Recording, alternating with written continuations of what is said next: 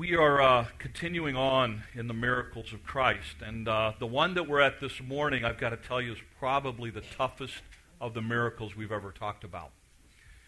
It's one of the most unique. It's one of the most, to study, it's one of the most frustrating. It offers more questions than it has answers. So this will be a fun exercise to try to figure some of it out this morning. The miracle that we're looking at is the healing of the blind man at Bethsaida. And what you should know about this miracle before we read it is that there are two miracles that are unique to the Gospel of Mark, and this is one of them. The other miracle is the healing of the deaf mute man. And both of those are unique to Mark. Both of those are unique also in the idea that in both of those miracles, people bring these people to Jesus. These people do not seek out Jesus. They are brought to Jesus by somebody else. What's also unique about them is that when Jesus heals these people, he does not do it within the city in which they are. Jesus purposely, before he heals them, takes them outside of the city to heal them. And that's very, very unique. And those are just some unique things about this particular miracle. There's going to be some other unique things that stand out as we get going, and I'll try to point them out as we go, and we'll discuss them a little bit, and then we'll try to learn some things for us for the week. So it's found in Mark chapter 8, and here is the passage. It says, "They came to Bethsaida, and some people brought a blind man and begged Jesus to touch him. He took the blind man by the hand, and he led him outside the village. And when he had spit on the man's eyes and put his hands on him, Jesus said, 'Do you see anything?' He looked up and said, 'I see people. They look like trees walking around.'" Now, that gives us a little bit of insight. That means that at some point this man probably could have seen before, because he apparently knew what a tree looked like, and he kind of knew what people looked like. So we kind of make a good guess here that he was not born blind, but he, through some instance, became blind. And then notice what it says. It said, "Once more, Jesus put his hands on the man's eyes. Then the eyes were opened, his sight was restored, and he saw everything clearly. Jesus sent him home, saying, 'Don't go into the village.'" So we also assume that he did not live in Bethsaida, that he lived somewhere else, that he was supposed to go home. And that's the story right there. Now, the problem with this story is it raises all kinds of questions. Why did Jesus have to do a miracle twice? And why was it that the first time didn't work? Some people say, well, it's because Jesus was tired. I don't know, that gives me some serious theological implications that I have a problem with. Some people say, well, Jesus got it partially right the first time, and he had to do it a second time to get it right. Well, that creates a whole bunch of theological problems for me as well, because if Jesus is God, then it's like, okay, he needs two shots to do something right. You see what I'm saying? It creates a lot of questions that we don't have answers for. And so I'm going to try to give you what I think is the best answer that we come up with, and then I'm going to try to tell you how it applies, I think, to us as well. So let's kind of wrestle through it just for a second. The miracle itself is very straightforward. They bring a blind man to Jesus. They ask him to touch him. Jesus takes the man by the hand, and he leads him outside of the city. Now, I think there's a reason for that, but we're not going to go into it. We talked about it a little bit in Sunday school, but there's a reason. But Jesus takes him outside of the city, and it says, "And when he had spit on the man's eyes," so Jesus spits on his eyes, and then it says he puts his hands on him. Now, whether he actually put his hands on top of him or his eyes or whatever else, whatever, Jesus does that. He touches him. And it says, Jesus asked him, "Do you see anything?" Now, this is unique because Jesus didn't normally do this. And if he's God, which I believe he is, he knows the answer to the question he's asking. So why is he asking it? And I would assume that the reason he's asking it is because he wants the disciples to hear the answer. And the answer is, what? I see people that look like trees walking around. In other words, what he's saying is, he asked him, what do you see? Do you see anything? And the guy's going, yeah, it's all real fuzzy right now. And that's what the disciples hear. And then what does Jesus do? It says, once more Jesus put his hands on the man's eyes, and then his eyes were opened, his sight was restored, he saw everything clearly. Then he sees everything clear now, and then Jesus says, now go away. Okay?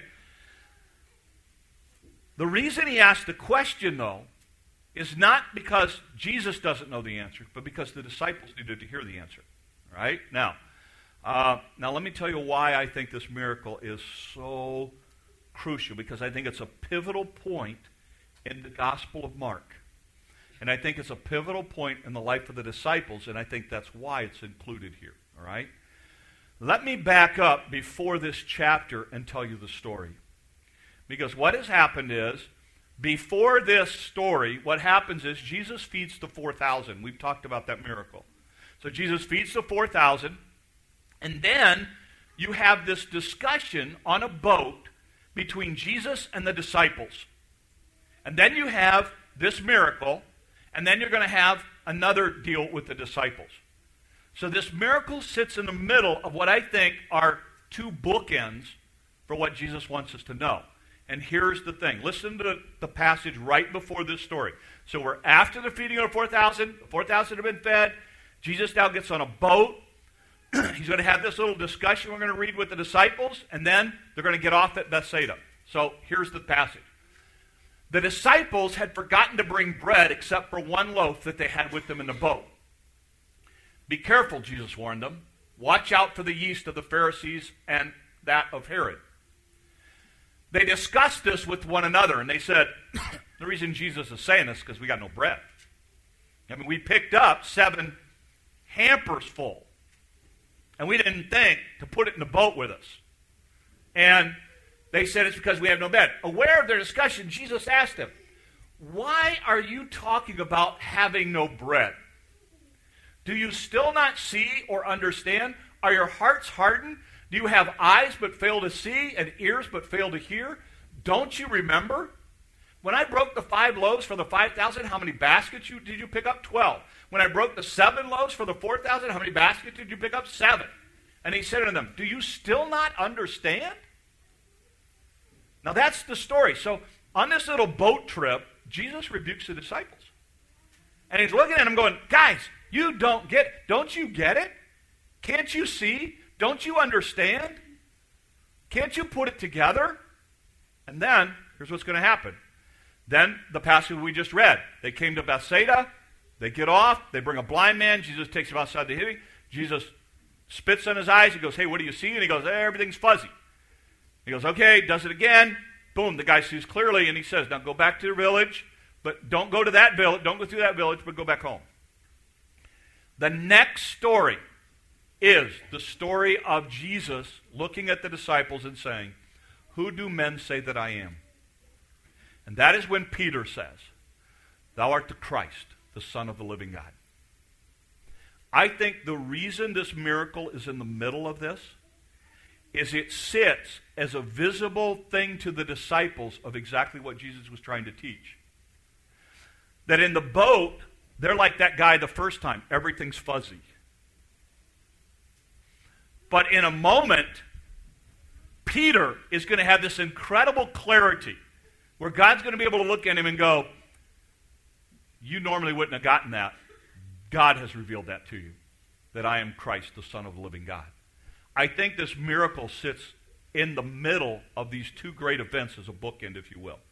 These two great events as bookends to say, look, Jesus is trying to illustrate to the disciples physically what's happening spiritually in their understanding of who God is.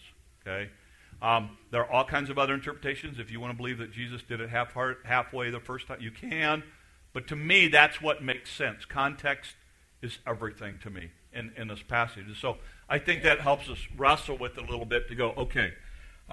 So that's why I think the miracle's here. I think it's here to show us, to show the disciples that, look, this is what you guys are doing. You know, you guys are like this blind guy. It's still fuzzy for you. It's got to be clear because I'm about ready to go to the cross, guys. It's got to be clear. And Peter gets it. And then Peter gets it and sees clearly. So let's talk about a couple of things for us. So what do we learn? I mean, what kind of application do we find in a deal like this? Here's the first thing. I think some of you, when it comes to Christianity, are kind of like the disciples in the boat. There's a lot of stuff that's still fuzzy. I mean, you enjoy coming, and you enjoy being here, but it's not quite all fitting together for you yet. And what I want to say to you is, that's okay. Just keep coming. Just keep hanging in there. Just keep learning, and it will start to come together. It was illustrated to me probably very, very clearly. Laura does my hair. I have Laura do my hair. How does that sound? Laura's my barber. That sounds much better. I have Laura.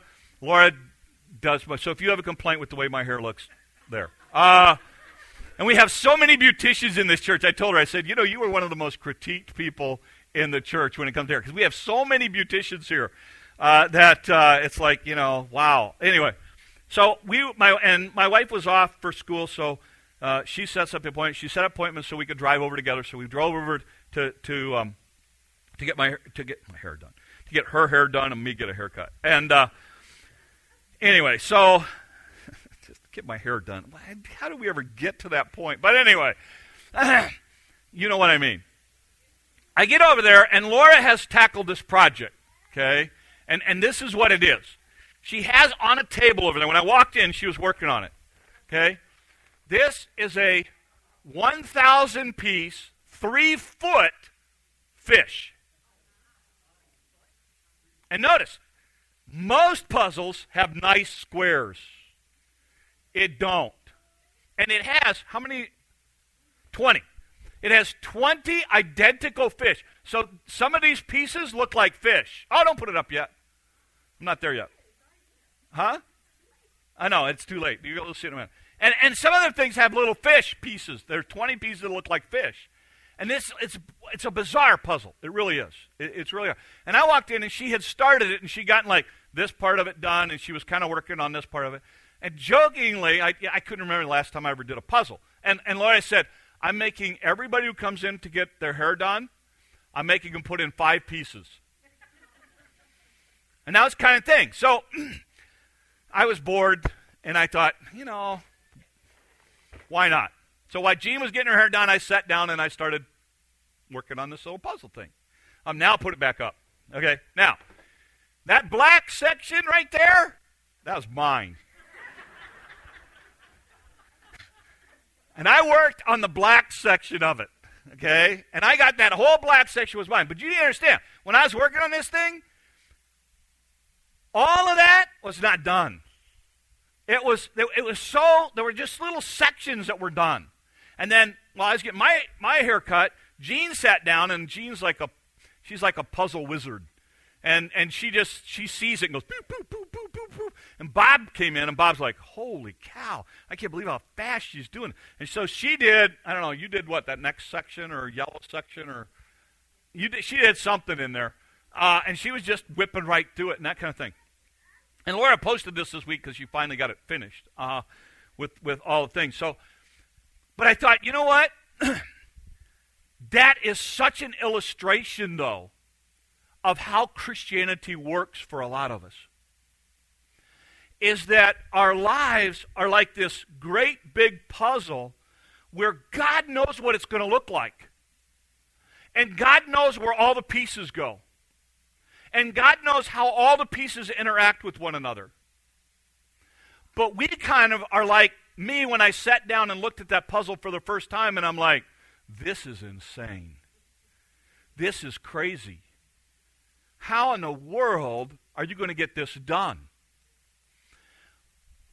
But by plugging away at it a little bit at a time, by other people pitching in a little bit at a time, by other people working on sections that clicked for them, like the black. I had no problem with the black. It was amazing when the black spoke to me. It was one of those kinds of things, Yeah.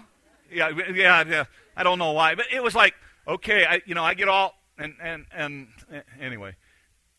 That worked. I could work on that section of it. And that's where some of you are. You're overwhelmed because you're trying to figure out where all of the pieces fit, and it's overwhelming to you right now what you're going through. And what I want to remind you is that I understand for you it's not clear yet. But understand this, God's got a plan. And he knows what it's going to look like in the end. And he knows how it all interconnects with all of the other things around you. He gets that. And part of the Christian life is a life of faith and a life of trust. And what that means is when you come up against those things where you don't see how it's going to fit, you simply trust God that he knows what it's going to look like in the end. And so for some of you, I want to encourage you because you're like the disciples, and it's just all fuzzy right now, and people look like trees, and it looks like the trees are walking, and you don't understand. And I may refer to some story in the Bible, and you're like, what in the world is that all about? And I get that. Just hang in there. Okay? Just don't quit. Hang in there. Because the Bible talks about the idea of line upon line, precept upon precept. And over time, stuff like that becomes clear. And as you start to grow in your Christian walk, stuff will become clearer and clearer and clearer over time. It's all about your heart response to it. So don't quit, okay? And I think that's one of the things that you see in this thing is that, you know what? I understand it's fuzzy for some of you. Because like I say, in this story, when Jesus confronts them, they don't get it. But in the next story, Peter gets it. And he goes, you're Christ, the Son of the living God. And Jesus goes, wow, you got it. You got it. It's only taken you 3 years of following me to get it, but you finally got it. And then Peter is the one, as you know, who's now going to turn around and deny Christ. And then 40 some odd days later, he's going to preach the greatest New Testament sermon in all the Bible. Because Peter realizes it's not about his failure, it's about his heart in responding to God and saying, God, use me. And we talked about that in Sunday school this morning. I think another lesson for this story, and this to me is the hardest lesson, but I think it's, for me, here's the real lesson in the story. Sometimes your questions don't get answered. You see, I've read commentaries all week long on why people think Jesus did this twice. And you got to know, it is all over the spectrum on what people believe and what people think. And a lot of times, I'll do enough reading and commentaries and things like that there'll be a consensus. There's no consensus here. Honestly, we could take a dartboard and we could say it means this, and this, throw a dart at it, and whatever it hits, there's probably somebody who believes that.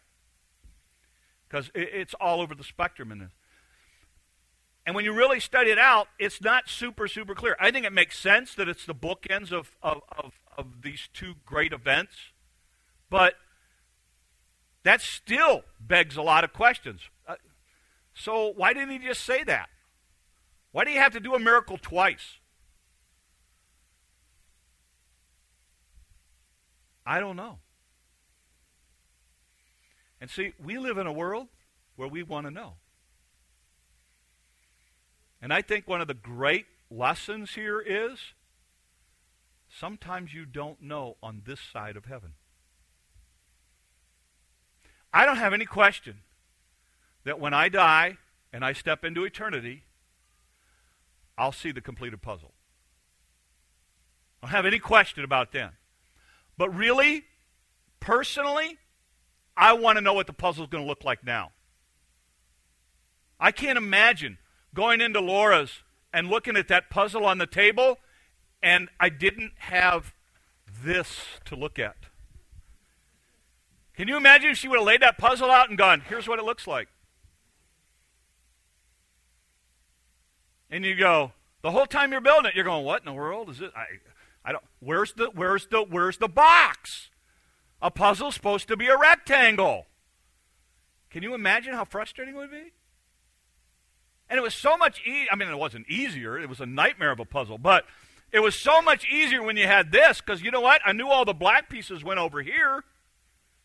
Otherwise, I'd be putting the black pieces over here or up here. And I think sometimes with life, this is what we want God to come to us and go, okay, here's what it's all going to look like when it's done. Just trust me. God goes, just trust me. Just trust me. And then I don't have any question when I get to heaven. God's going to go, hey, let me show you something. This is how it all fit together. But on this side, a lot of times there's just unanswered questions. And believe me, I'm not talking theory here. I'm talking about 3 weeks of me personally struggling, going, God, I don't get it. I mean, why now? Why this time? Why are we going through all of this again? I mean, this is the 5th time. A lot of unanswered questions. And I have to step back and remind myself that God knows why, and God knows what he's doing, and it's in his hands, and that he will have his plan and purposes accomplished because he knows what the finished piece is going to look like. And I would love to stand up here and tell you that is so comforting, but it is not. Because I still struggle going, just show me what it's supposed to look like in the end. Because it'll be so much easier to know what we're working towards. Don't know why. I'll know why one day, but not necessarily now. And I want to challenge you, because some of you, you're in that world. You're trying to put a puzzle together of what God's doing in your life and how it all interacts and how it all interconnects, and you don't even have a picture of what the fish looks like at the end. And I understand your frustration, and I understand the turmoil and the struggle and all of that. But during those times, we got to step back and go, okay, God, okay. I'm trusting you for my salvation. I'm trusting you that you know what you're doing with my life and the life of my friend. I trust that you are in control here. And you're going to have to help me. And believe me, this is my prayer. You're going to have to help me do that every day. Because there's nothing within inside of me that can generate that every day. And I challenge you, because that's why this story to me is perplexing, and yet it's comforting and challenging and all of that, because I walk away from this miracle. Every other miracle I've studied, I've been able to go, this is what you can learn from it. These are the answers. This is how it all fits. I come to this one and it's like, I don't know. I got no clue. Here's my best guess. And I realize, how typical is that of real, genuine life? And the last principle that I learned from this passage is this. Be careful about putting God in a box. You know that in the Bible, in the miracles of Christ, Jesus heals 7 blind men. There are 7 stories of blind people that are healed by Jesus in the miracles. Do you know how many of those 7 Jesus does the same way? 0. Every single one of them is done differently. Because you see, often I think sometimes when we're praying, we tend to want God to do it a certain way. We tend to think, this is the way that I'll know that God worked. God, here's what I need you to do. You know, we're struggling financially right now, God, and so what I really need is I want you to just like take it all away and drop some money in my lap, and we'll be good, and I'll know that it's you. And we got this nice little path that we want God to work it out in. God doesn't work like that. 7 different blind people come to Jesus, and he heals them all 7 different ways. Why? Because I think one of the lessons from God is the idea of, listen, don't box me in. I'm God, and that means I'm going to do things my way, not your way, because my thoughts are not your thoughts. I don't see things the way you see things. I'm God. And I will do it the way I want it done. Because I know what the finished picture is supposed to look like. I know what I know what piece needs to go where. And you're going to have to trust me that if you put me in that little box, then the pieces don't fit. And I need the freedom to be able to work without you feeling like I got to do it a certain way. And I think that's one of the great lessons in this story is he does it differently than he does the other guys that he heals. And so, I just challenge you. I think there's a lot of great little lessons in this story. For me this week, where I am in my walk, in my life, and that kind of thing, the thing I walk away with is a lot of times there's just unanswered questions. And I got to learn to be okay with that. Because God's God and I'm not. And I have to bank on the fact that when I step from this world into the next, that then the pieces will all fit and I will understand it all and I will see the big picture. But until then, I'm looking at the back of a blank box, trying to figure out how the pieces interconnect, and knowing that God has a plan for every one of those pieces. I asked Laura point blank, I said, hey, do you even know if all the pieces are here? Because I said, if I'm going to spend a little time putting this thing together and then I come back and you're like, oh no, we lost one piece. It's like, I'm going to be frustrated because I invested 20 pieces in this thing. But yet, God's not losing the pieces. God knows how they all interconnect. God's working at it, and a side little path road trip thing. You know how that puzzle got done, by the way? It wasn't one person. It was lots of people working together. You want to know how you're going to figure out how some of the pieces in your life connect or what God might be doing? Is with the impact of other people. And we've been able to, this past week, Doug and I have been able to talk a little bit about, what does he see God doing in it? What do I see God doing in it? How can God use it? And what God doing? And we've had those kinds of discussions to bounce off and feed off of each other to figure out how God's at work here. And it's taken both of us to do that. And the crazy thing is you're sitting there trying to encourage your friend and it ends up being your friend who has cancer is the one who encourages you. And we were talking, Doug and I were talking this week, and he goes, you know who my favorite Bible character is? And I never asked Doug that question in all these years. We never had that question. And he goes, Job. And I thought, you know what? If you were going to pick a character, buddy, that's the one you ought to pick. And he said, you know why? He said, because Job realized that no matter what came, good or bad, God was God, and he wasn't. And it's like, whoa. You want to preach this Sunday? It's one of those kinds of things, but there's so much truth to that. God's God. And he knows how they all fit. And we got to trust him. And we've got to realize that he's got a plan. What comes into your life this week has not taken him by surprise. And if you have your faith and trust in Jesus Christ, when you step from this world into the next, it will all make sense and all the pieces will fit. But between now and then, there's probably going to be more unanswered questions than answered questions. And that's okay. Because he's God. So I close with this. Jesus challenges us to see clearly who he is and what he's about. We've got to be very careful about limiting how he works or demanding that he must work in a certain way. His ways are not ours, and his thoughts are not our thoughts. He is God. And he is the one in charge, not us.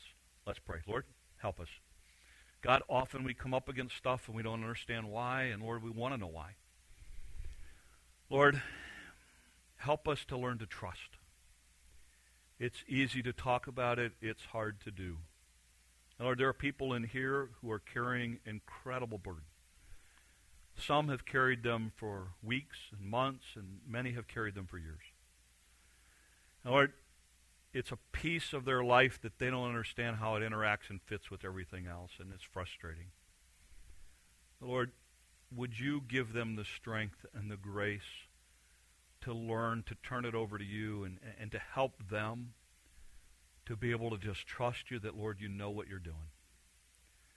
And Lord, for this story, where we walk away with more questions than answers, and Lord, we just really don't understand why, may it be a reminder to us that, Lord, you do know what you're doing, and you do have a plan.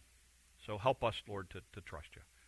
And when it is all said and done, and Lord, we step from this world into the next, and we're gathered around your throne, that we're able to look back on our lives and see, Lord, that you knew exactly what you were doing. And every piece, every situation, every hurt, every heartache fit absolutely perfectly into your plan.